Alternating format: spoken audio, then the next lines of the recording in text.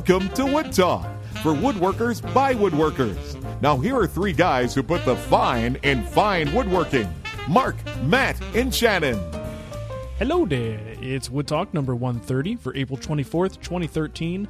On today's show, we're talking about Nordfab ductwork, European-style saws, availability of quarter-sawn wood, round versus square dog holes, thin curved blades, smoothing expensive woods, cutting up burl, and graduating from shop projects to real furniture. But before we get to all that stuff, let's hear from our sponsors. Today's show is supported by Hardwood To Go, your source for wood on the web. Visit them online at hardwoodtogo.com and pick your boards or send them an email for a custom order. We're woodworkers just like you, and we're happy to help you find the right wood for your next project. Use coupon code WOODTALK to receive 10% off your order. Offer good till May 31st, 2013. And by Festool, helping woodworkers get better results in less time and with less mess to clean up afterwards. Visit them online at festoolusa.com. Festoolusa.com. Hey, I had one of the guys from Festool stop at my shop the other day. You did. You get them that can make house calls? They do. They just come and see how your stuff is doing. They check on it. They put a little oil in it, tighten a few bolts and things here and there. It was actually a lot of fun. But it's funny. I did spruce up the shop a little bit and move some of the Festool stuff toward the front, just to kind of make it look a little bit more. I was just going to ask if he caught you like using that Grizzly track saw or something when he walked in. No. Yeah, someone left this here. That's not mine, I swear. Actually, you run around throw some sawdust on it to try and give it that really used look, recently used. Well, technically, it does belong to someone else. We just don't know who won it yet. I wanted to mention real quick that we do have a new email subscription. We've had it for a little while now, and I keep forgetting to mention it. If you want to receive specifically Wood Talk show updates, so that's just Wood Talk shows and the review show, you could sign up for this, and it will just send you an email automatically every time we have a new show out. So to sign up for this, go to woodtalkshow.com. In the left-hand column at the very bottom, you'll see Receive Show Updates via email. Just put your email in there, and that's really all it's going to be used for, is to blast out a notification that a show is available for your listening pleasure. And if you are in your inbox all day, this is a great way to not miss any of the shows. Yeah, we promise not to sell your email list for a small amount of money. Yes, only for large amounts of money. Exactly. All right, so let's move into what's on the bench. Shannon.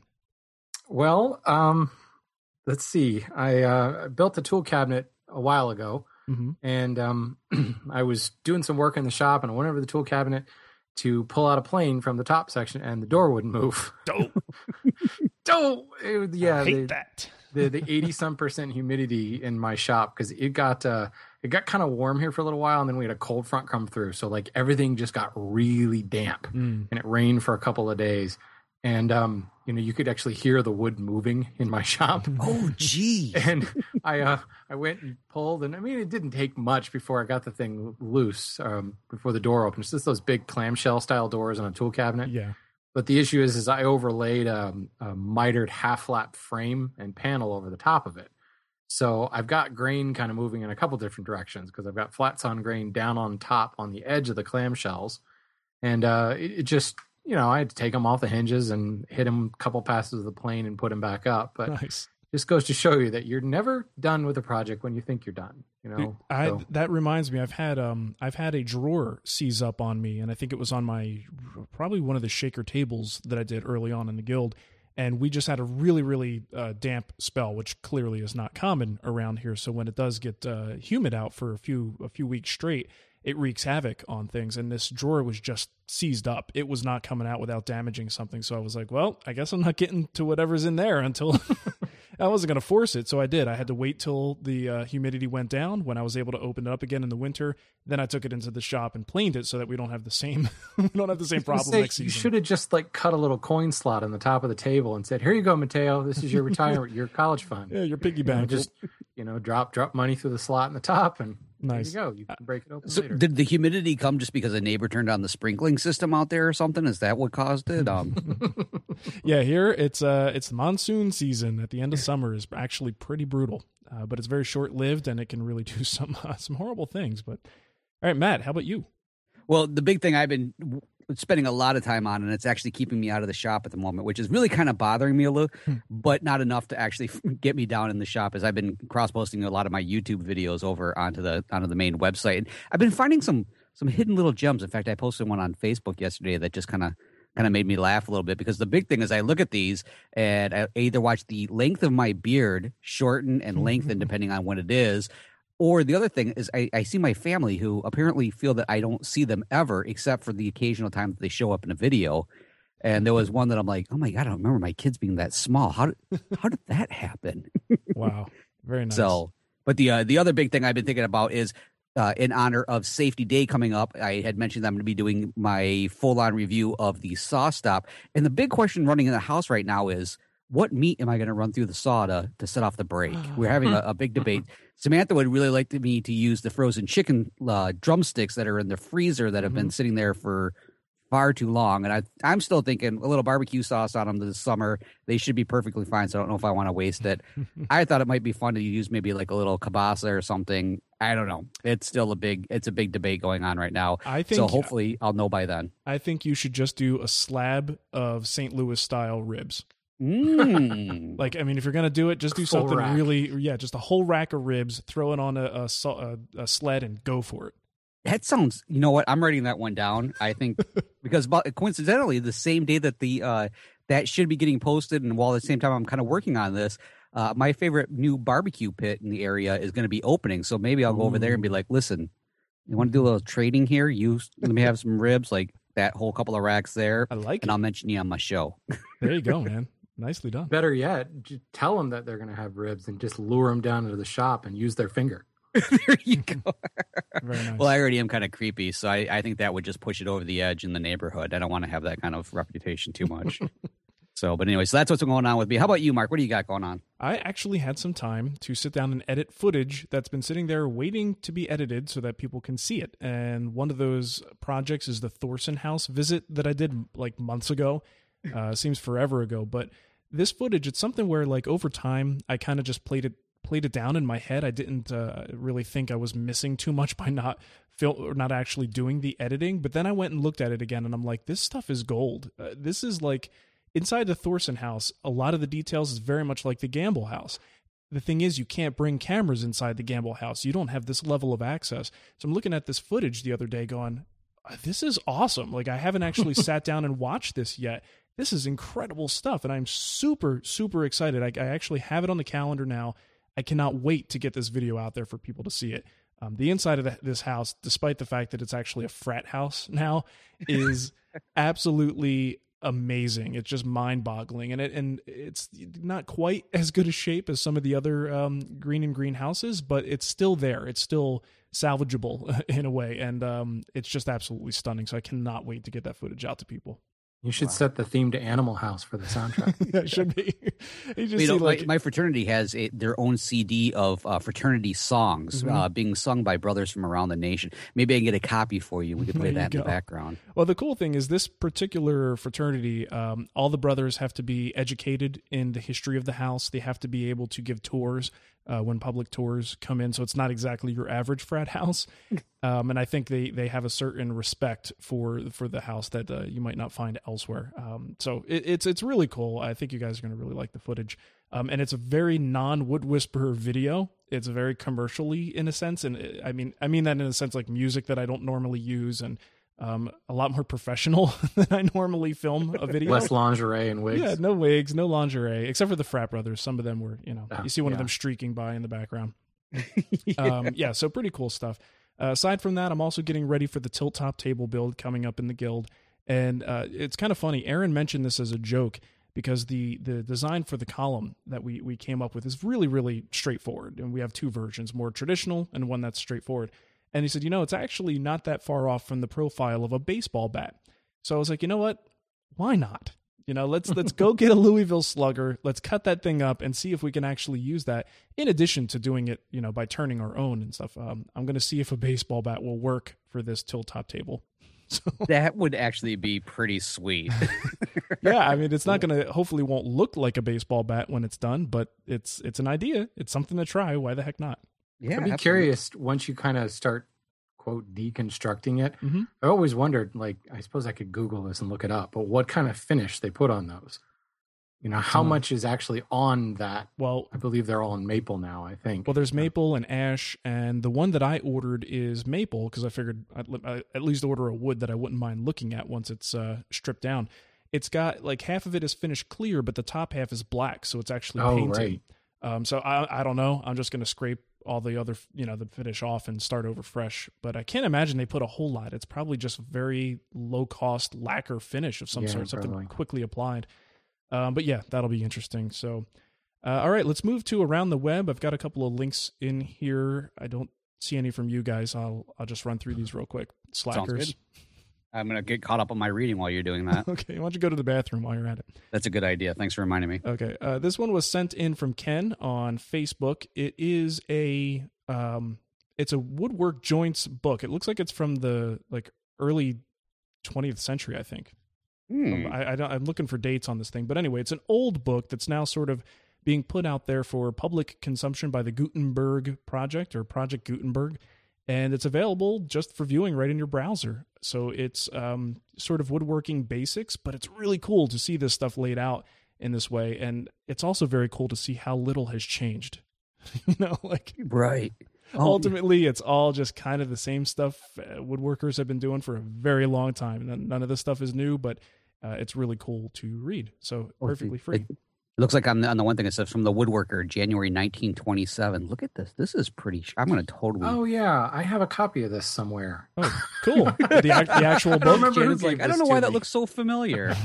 I think I actually stored this in my iBooks like years ago and forgot it was there. Yeah, and this is out there for it's in the public domain now with they even say at the top pretty much no restrictions on what you can do with it and how you can use the information in it. So have at it. We'll put the link in the show notes. Okay, we got another one here. So, what is it? Okay, this is one that a few people sent me, so I'm not going to credit anyone in particular, but The Butler Did It Woodworks. You might be familiar with that blog. What is the gentleman's name? Todd? Todd, I think, yeah. Todd Butler, I think. Okay, there you go. So Todd is giving away a starter set of tools. So like a very basic set of hand tools, chisels, couple of planes, and you can enter to win this. And I believe all you really have to do is leave a comment explaining why you want this or why you would be a good candidate to receive this set of tools. And you have a chance to win that. We'll put the link in the show notes there as well. And we got another one here. This is a tool database. And it's kind of neat. It's how would you pronounce that? The web address, HingMe or HingeMy? I went with HingeMy, but I because it doesn't have the E on the end, right. I think it's more the HingMe. Yeah, so HINGMY.com. And it's a wood tool or woodworking tool database or even DIY tools. So basically, I just kind of combed through it, and there's a lot of tools in this database. There's a lot of reviews, a lot of just sort of, you could look at the stats and the information about these tools, and it is exactly what he says it is. He actually wrote us and said, I'm trying to get a tool database off the ground and could use some feedback. A few years ago, I had trouble finding a good table saw. Since Google did not let me search everything there is, I decided to build my own database. Who wouldn't? I was wondering, is a resource like this useful to you all? So go check it out. Give us some feedback on it. Give them some feedback. I'm sure they have a contact page, and see if it's useful to you. Interesting. It'd be nice to have sort of like an end-all, be-all source for information on power tools, but I think to do that, they'd have to also collect information from other websites and like pull, sort of crowdsource other things that are out there to really get a good idea. So it's not all coming from one source. Right. Yeah, there's no perfect solution other than Wood Talk. That's true. There you go. This is the end-all, be-all source. Yeah, the folks over at toolselect.com, they have something similar, but of course that requires people to actually enter it in there. Yeah. So oftentimes there are even blanks over there. It might be a nice way to kind of cross-reference things. Isn't that really? Idea. That's really the big problem with stuff like this. It's a matter of audience participation, and if you're counting on the people to populate this, then I mean it can grow fairly fast. But at the same time, there's a quality issue in terms of like the quality of the reviews. So you got to have somebody who's like, checking this stuff before it goes up. But this one looks pretty solid, so check it out. Right. Last thing I'll mention very quickly, Scott sent me this link to a hand plane class that's going on in Scottsdale this weekend, and they're running low on people, and I don't know if they're going to cancel the class if there's not enough, but they could use a couple more signups. This is a class with David Fleming. If you're in the Scottsdale area, you want to check this out. And it's basically a 9 to 5 day on hand plane basics. So planing, tuning up, shooting boards, a bunch of stuff like that. So I will give you the link for that as well. Cool. Oh, that's too bad. I'm near the Scottsville area, not Scottsdale. But not the Scottsdale. I'm actually thinking about going. It's a little hard to get away for an entire Saturday, and it's just one of those things. It just sounds fun to me to spend a day focusing on just hand plane basics. Heck yeah! I would wear my Shannon outfit, and I'd go there and say, "Hey, I'm here. Let's do this." I want to know what that outfit is. With that Photoshop job that we got from someone Lord. Recently. I don't know, Shannon. It might be a dress. All right. So let's go to the poll of the week. Tom had a really good one this week. He asked, are you happy with your shop? And answers ranged from I hate it to I love it. So 43% of people said it needs some major improvements. 39, almost the same amount, said I could use some minor improvements. 8% said I don't have a real shop. 7% said I hate it and can't wait to get out of it. Sorry for those people. 4% say I love it. It's perfect. And someone in the comments brought up a good point. They said there should have been an option for I don't like it, but I'd rather be there than anywhere else or something like that. Which really is probably true, most of us, regardless of your shop's condition, you probably like being there than most places. Yeah, there's been plenty of times that I'm like, I prefer being here until the family leaves. Right. All right, moving into our kickback. We need a sound effect like someone getting kicked in the stomach. Or like, wait, no, that's spring back. I'll find something. We'll have to do that. If you want to take those, Matt. All right. The first one comes in from Nick, and Nick says, this is in response to episode number 129, where Shannon mentioned that he didn't like using epoxy because of the expense. And furthermore, the fact that you end up wasting a ton of epoxy because of the, quote, one big pump plus one small pump, unquote, mixing method. I first used West System epoxy a year or two ago when I needed to fill some knot holes on a beautiful piece of walnut that I was gifted. I ran into the same problem with the wasting of epoxy, and I found that I was creating a lot of epoxy casts of my mixing cups and wasting a lot of money in the process. That reminds me of like when kids would, you'll probably experience this at some point, Mark, when you do the plaster of Paris, put your hand in there and They get the impression. Mm-hmm. I think the epoxy might not be a good choice to go that way. You don't think so? No, I don't know why. Not For some healthy? reason, it's just, I think there'd be a lot of mommies that'd be upset about that. Maybe. But anyways, so he goes on to say, not long ago, I serendipitously found this product in a boating store in Jamestown, Rhode Island, and we will have a link to this. Looks like it's westmarine.com. If I remember right, that is actually a store for boating stuff. As he said, it's a boating store. The small scale allows you to create any size batch you want, eliminating the wastage problem. The only downside that I see is that if you have a basement workshop like me and Matt, someone peeking through the windows might mistake your shop for a meth lab. That's why I have no windows in my shop area, because it's not just the meth lab that I'm worried about them thinking is going on in there. Good point. So anyway, so we'll have a link in there, and that should be pretty interesting to check that out. I mean, any opportunity to use something as good as an epoxy for a lot of the things that we're doing and not have that, the concern about the wasting, I'm all for it. Well, one thing I'm looking at with this kit, it comes with like little sticks and mixing cups and stuff that you probably don't really need. My question is this actually just a small scale, a digital scale, and that's it? Because if that's the case, this is $46. You can get a small postage scale on Amazon for like $15. Right. $20. So it looks like it's a scale, but it's just a small kit. And I guess I know it's a 5-to-1 ratio for the West System stuff, and I'm wondering if I always thought it was 5-to-1 by volume. I don't know if you could do a 5-to-1 by weight and still have it, or maybe they give you specifics on how to measure it out by weight, and then you can use a scale to do it. Maybe. But yeah, you could save money on that if you just need a scale. Well, maybe this is where we need like somebody from the cooking podcast to come over and help us to scale down the recipes, you go. Or scale them up if necessary. So that way we just can completely skip this and keep using the West System. Sounds good. All right, let's see. What do we have next? The next one is from Don, and this is a follow-up to his Buck Brothers chisel. I heard you wanted the results, and Matt helped me trim out the scary data. I unfairly compared Buck Brothers yellow-handled chisels to my new Stanley Sweetheart 750 series chisels, and some used Stanley Bailey 16-401 series bench chisels. Sorry, the dash threw me off for some reason. The test I did was simply using a hammer, using the same number of strikes on each, chopping on a piece of old red oak I was mortising. I tested 3 angles, 25, 30, and 35 degrees, each with micro bevels. At 25 degrees, the Buck Brothers actually appeared better.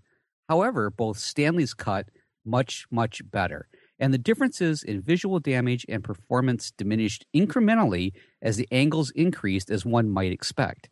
In the end, both Stanleys exhibited better cutting performance throughout, better steel one might presume.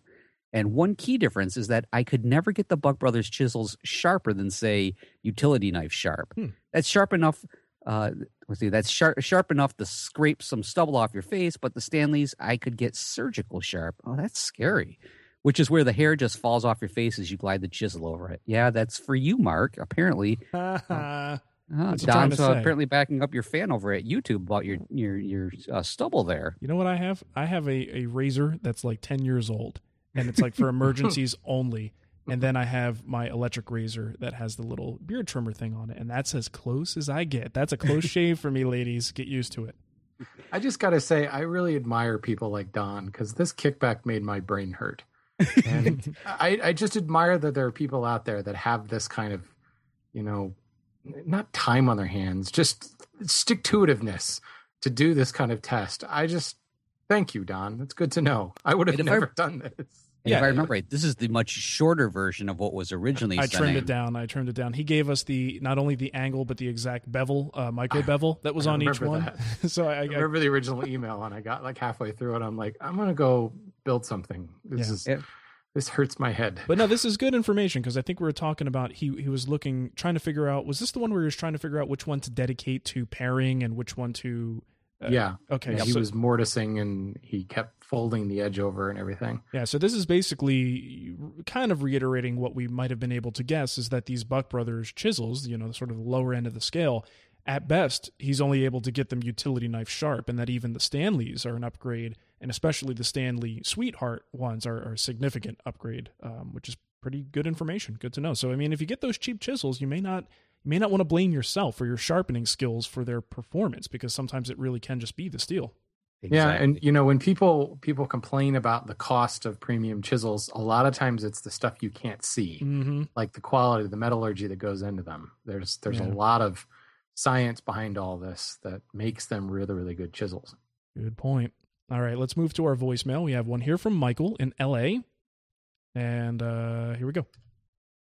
Hey, Wood Talk brethren, this is Mike from Los Angeles with a question for you about every woodworker's favorite topic, which is ductwork. I have a Clearview Cyclone and no ductwork. I used a design service, and they laid out everything with Nordfab products. And I understand that they're, the pros of Nordfab, but it is expensive. I wanted to know, I think Mark has Nordfab. Is it worth it? Also, are there any cheaper alternatives I should be looking at that wouldn't affect the performance of the system overall? And if I go with Nordfab, are there certain things I can get away with buying cheaper, I guess like blast gates and little things? Thanks, guys. Hope everything is great. See ya. It is great, Mike. Thank you. Yeah, much better today than it was yesterday. I'll admit that. It's good to know. Yeah. The Nordfab is stuff that I have in the shop for sure, and it is amazing. It's amazing, I would say. Ooh. And the thing with the Nordfab, he's right. It's expensive, and if you've ever installed ductwork before, you just kind of have to decide. I mean, because here's the thing: once ductwork is up, you usually don't ever have to worry about it unless you want to move something. So if it's installed properly, it won't be a problem. But it really does hurt when you're putting it up if it's not fun to install. So Nordfab, the magic of it is you basically clamp the pieces together. And even if you have to cut a piece, you just drill a hole. You cut it with I used a metal blade in my jigsaw, cut it, and then you put this little add-on sleeve, and it's called a nipple, which is awesome. And does it have 2, 3? Just one nipple per. Okay. Yeah. So, and then you clamp it back in. And so the thing is, you could expand it so easily. Nothing is together with screws. It's all using this ingenious clamping system. and there's no interior obstruction. It really is the high end of the high end. Is it absolutely necessary? No. There's, of course, other options out there that you could rely on. But to answer his question, if you have NordFab as your primary ductwork, can you get other cheaper brand things like blast gates? You might be able to cobble something together, but I would not recommend it because of the way the NordFab system works, and you join two pieces with this rolled steel edge. I would not recommend trying to cobble something together with that system. It really, really is intended to work with its own internal set of parts. So all the parts, elbows, Ys, you're going to want to stick with them. Now, if you don't want to do that, there are other options out there. Where I used to get my stuff is from Penn State Industries. They seem to have some of the best pricing. They sell both premium ductwork, which is going to be the rigid spiral ductwork style material, and then they have their flat-packed snap lock, and they call it economy ductwork. It's 26 gauge. So it's not that typically if you go to HVAC supply, you're going to get piping that's like 28 or 30. It's a lot thinner. This stuff is 26, so it will hold up to just about anything you need to do with it, but it is not as sturdy as the premium stuff, but it's much better pricing. I think you can get like a 5-pack, and what would that be? Maybe 25 feet, and I think it's like $75. Let me just double check on that price. 6-inch, 25 feet, economy slap lock pipe, 5-pack of 5-foot pipes, 26 gauge, $80. So, not bad. Yeah, so it's not too bad. You get 25 feet of a run for $80 versus what I honestly don't even know off the top of my head what the NordFab cost is, but it's going to be more than $80 for an equivalent linear length of pipe. Well, just for a little bit of perspective, just because I've never done this, how many feet, say, because Mark, you've got the beast of a shop. Do you know offhand how many feet of pipe you needed? I don't know specifically, but we can kind of do the math real quick. The pipe doesn't go for more than half of my shop, and the shop is 60 feet long.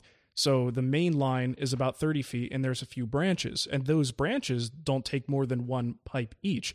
Right. So I would say it's no more than 50 feet for right. That's what I was thinking, because the idea is to have one kind of central line. Yeah. So even if it ran the whole length of the shop, unless you're working in, the freaking Coliseum, it seems like the quantity is not that high. Not for the straight pipe. Where they get you is all the connectors, the Ys, the elbows and Ys, I'm sure. It's a nightmare, and the blast gates. So I totally understand. I feel his pain, but if you can swing it, the NordFab is going to be tray fab.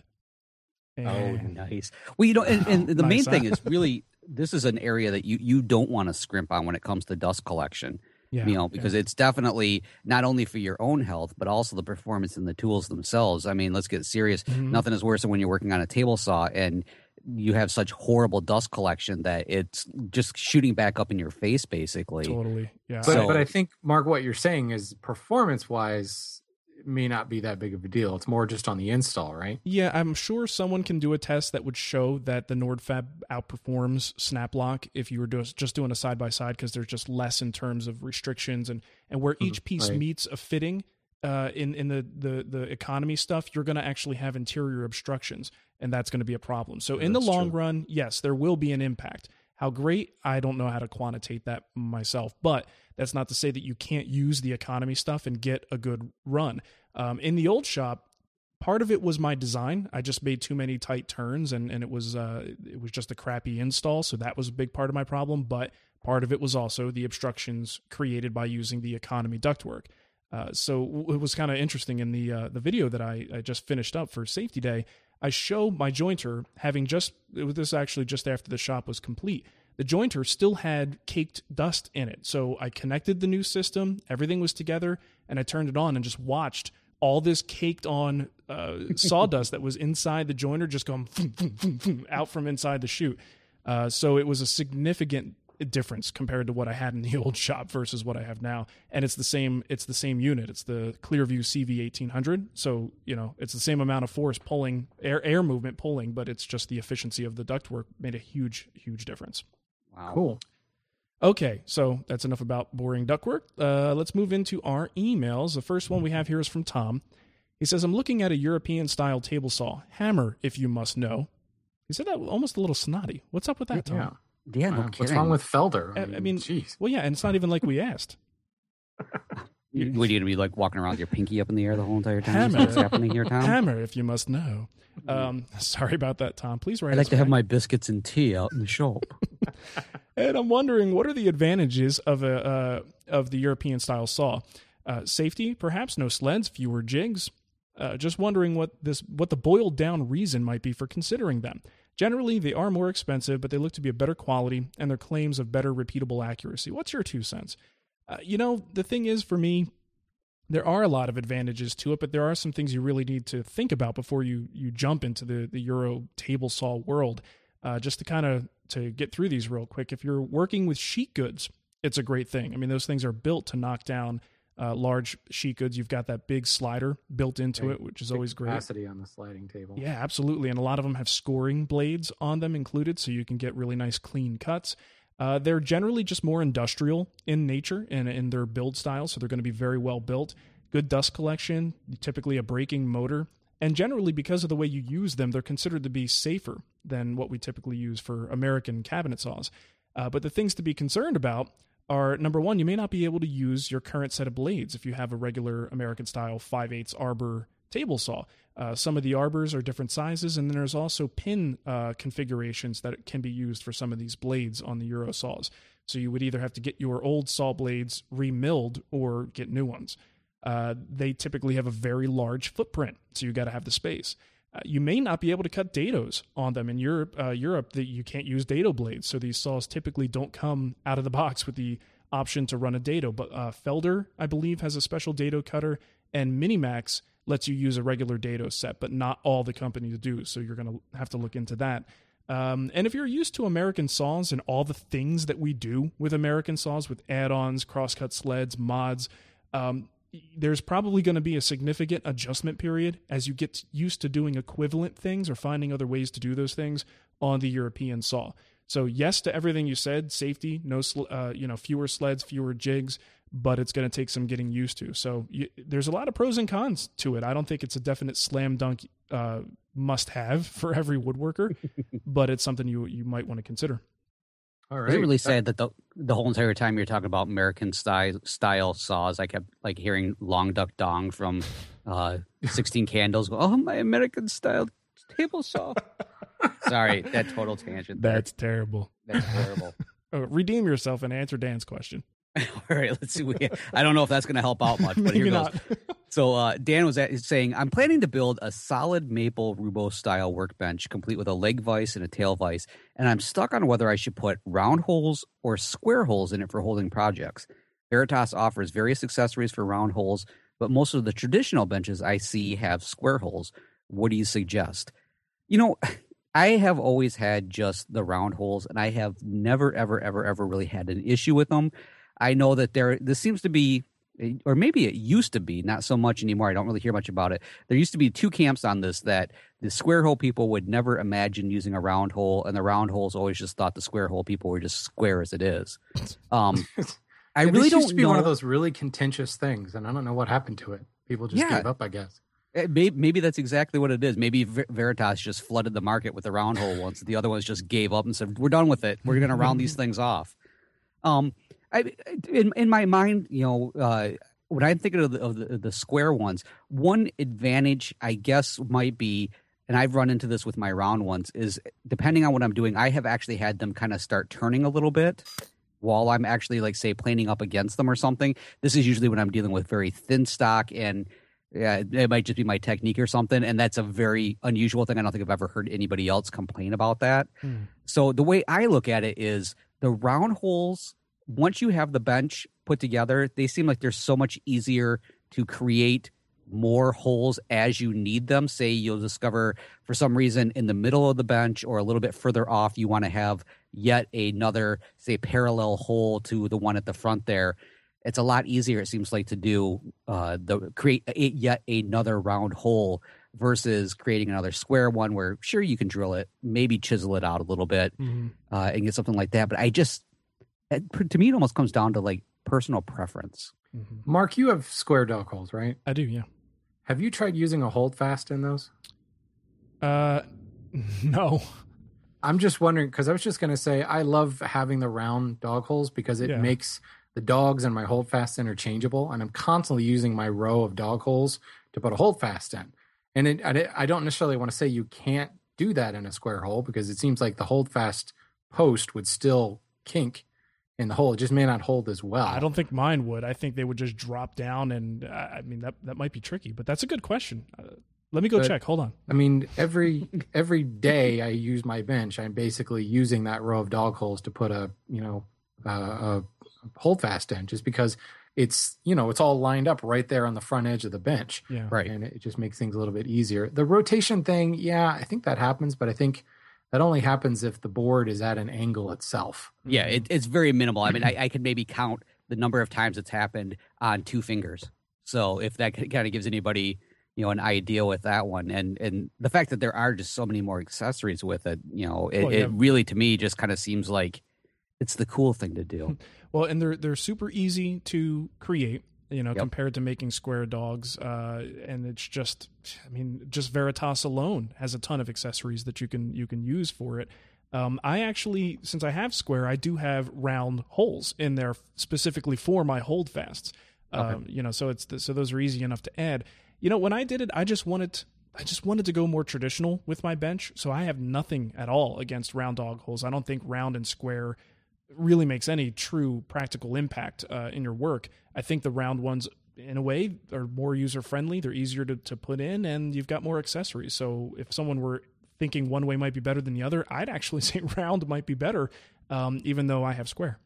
Well, and you made a very good point there. It doesn't really have an impact on how you're using them. The main thing is whichever one you go to, you're going to have the same result. It's going to act as a stop for you, or it's going to help to pinch something in between the dog and say the tail vise or something.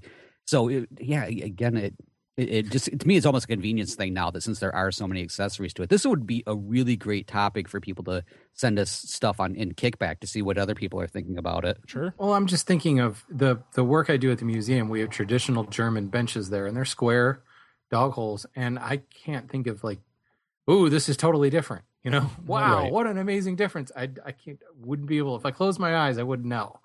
So maybe that's why this conversation kind of died off. We all just realized this is stupid. Let's move on to something else. There's no point in discussing this anymore. All right.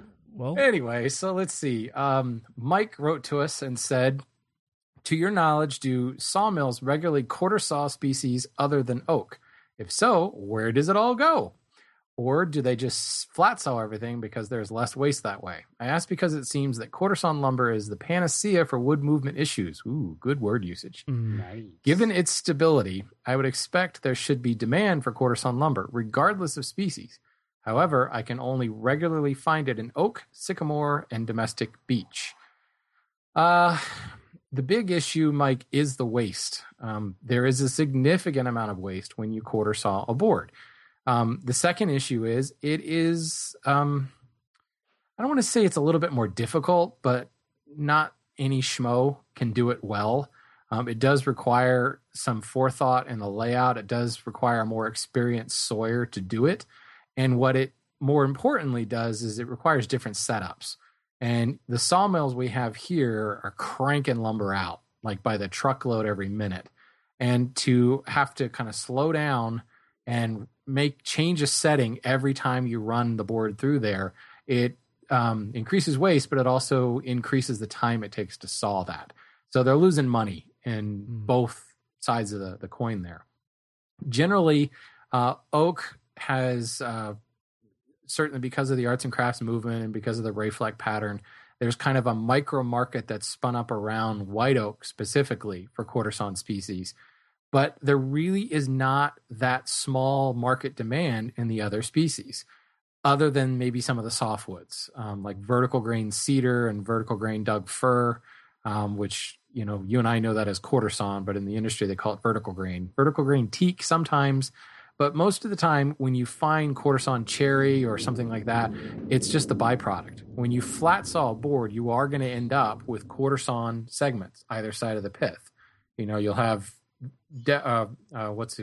variations of quarter sawn into rift sawn, then out into flat sawn. The same thing as you move in towards the center of the log. So you end up with it. I guess the reason you never see it is, well, I go back to the original point. By the time the lumber lands on the retail lumber rack, it's been picked over like 15 times by bigger industry. So the really, quarter sawn boards look nice. They look really nice. Great straight vertical grain.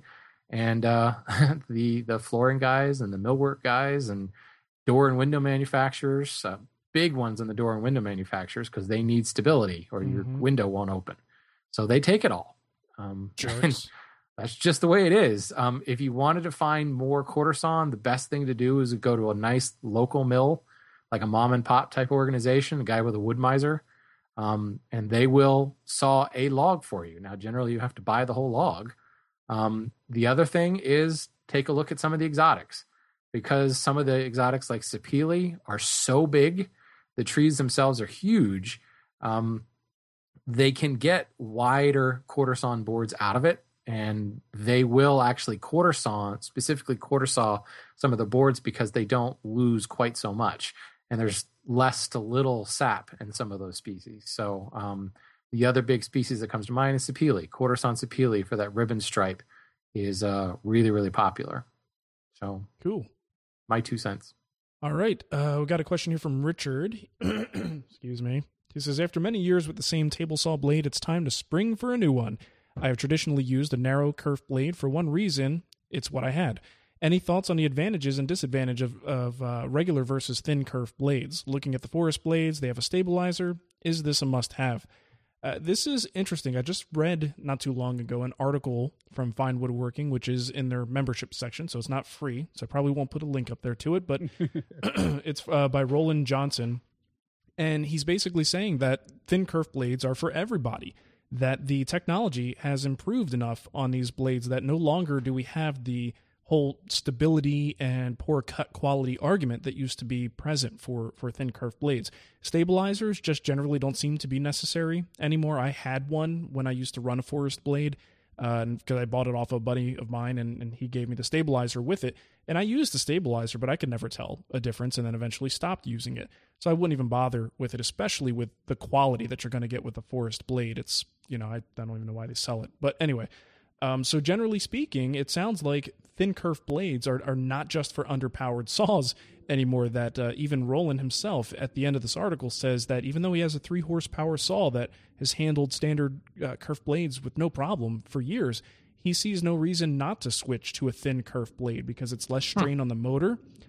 You can cut thicker woods. There are certain points, even with a powerful saw, where if your blade is all the way up and you're cutting, I don't know, whatever the thickest capacity is that you can do with it, that you may actually trip the breaker, stall the motor. You may do, some damage that way.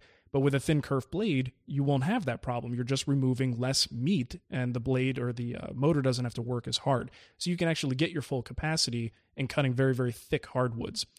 So that's something to think about. If you can get the safety devices to go with it, a riving knife or a splitter that matches the thin kerf, and you could be just as safe using that, there's a good argument for actually going with a higher quality thin kerf blade, regardless of your motor power. Interesting. Yeah. See, that's what I apparently I always had just the not so great thin kerf blades, and I absolutely hated them. I loved it at first because it did give that little extra boost, or what felt like a little extra boost to the underpowered saw that I had. But at some point, it was just the really cheapy ones. They flex I think that's so the bad. Key. Yeah, that's the key there, because I had the same I bought the thin kerf because that was what you were supposed to do. If you got a contractor style saw, and that thing was just junk. Yeah. And I don't even remember the brand, but I bought it at Home Depot. That ought to tell you something. Same here, exactly. And, you can almost hear it wobbling in the wind. Right. So I figured, I'm going to get the Woodworker too, because Mark Spagnolo says I should have the Woodworker too.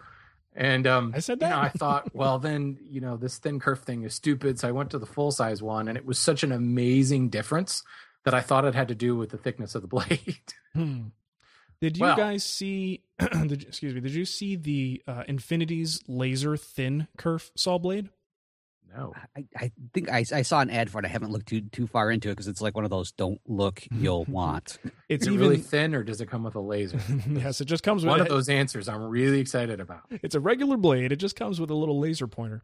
It's actually super thin. It's about the thickness of a penny. is the kerf that it leaves, and it looks like a stabilizer built in. This one is thin enough to warrant some kind of a stabilizer. So I don't know if this one is like welded to the plate or if it's just an add-on thing. But I remember seeing something in my inbox about that, and I'm looking at the YouTube video right now. I don't know how it performs. I don't know how well it works, but it's a super, super thin kerf. I bet it sounds cool. Yeah. Got to be like really high pitched and yeah. Heck, the name alone sounds cool. It does. Well, something to consider. All right.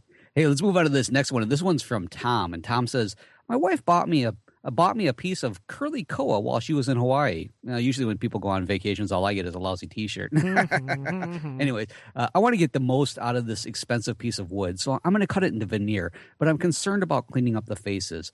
I can see tear out on the wood from the mill, so I'm scared to put it on my jointer or planer for fear of getting more tear out and ruining a layer or two of veneer. This may be an excuse to buy that Lee Nielsen 4.5 smoother. Do you think it will work? Do I need to also buy a second 55-degree frog or a toothed blade? This would be stretching the budget, so a not-so-wide belt sander is probably out of the question. Any thoughts and suggestions would be greatly appreciated. Tom, I'm just going to tell you right now, I am not going to be the reason why your wife is angry at us by saying, yeah, go ahead and buy those tools.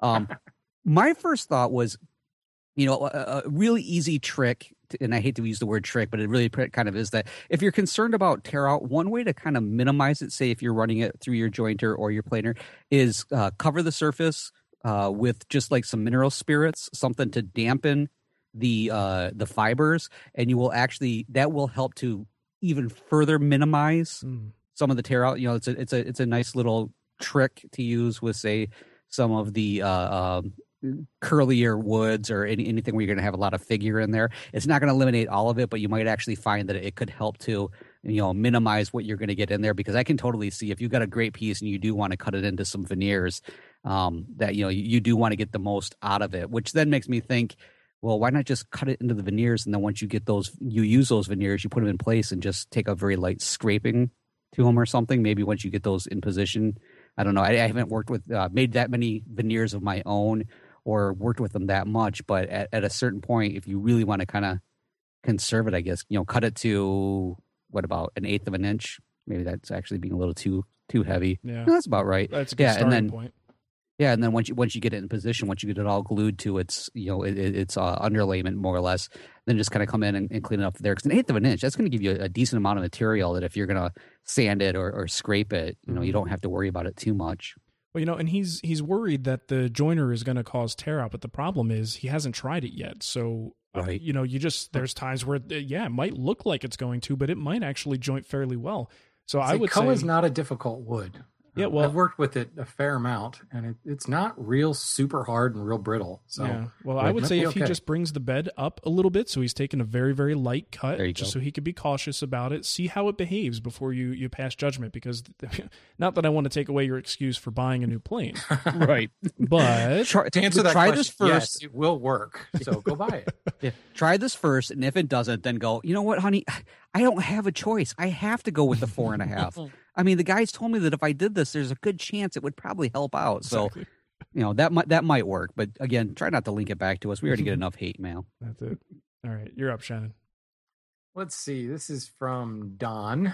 He says, I've been given a maple tree with a large burl to harvest. We plan to cut the tree down shortly, and we will leave several feet either end of the burl.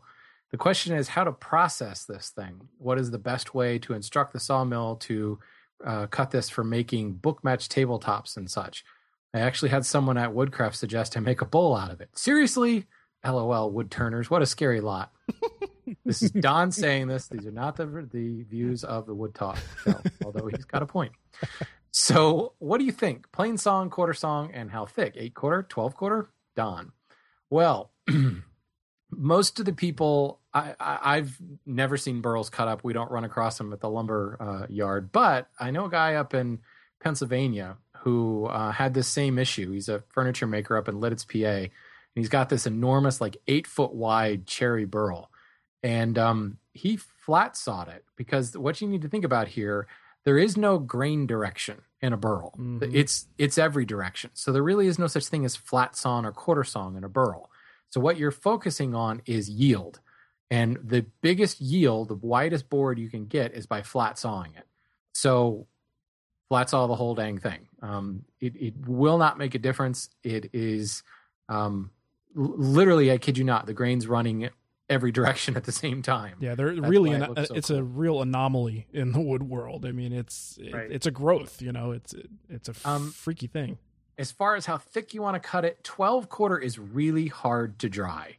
One of the reasons you don't find 12 quarter in any species very much is kiln drying is a real science, and it can cause a lot of problems.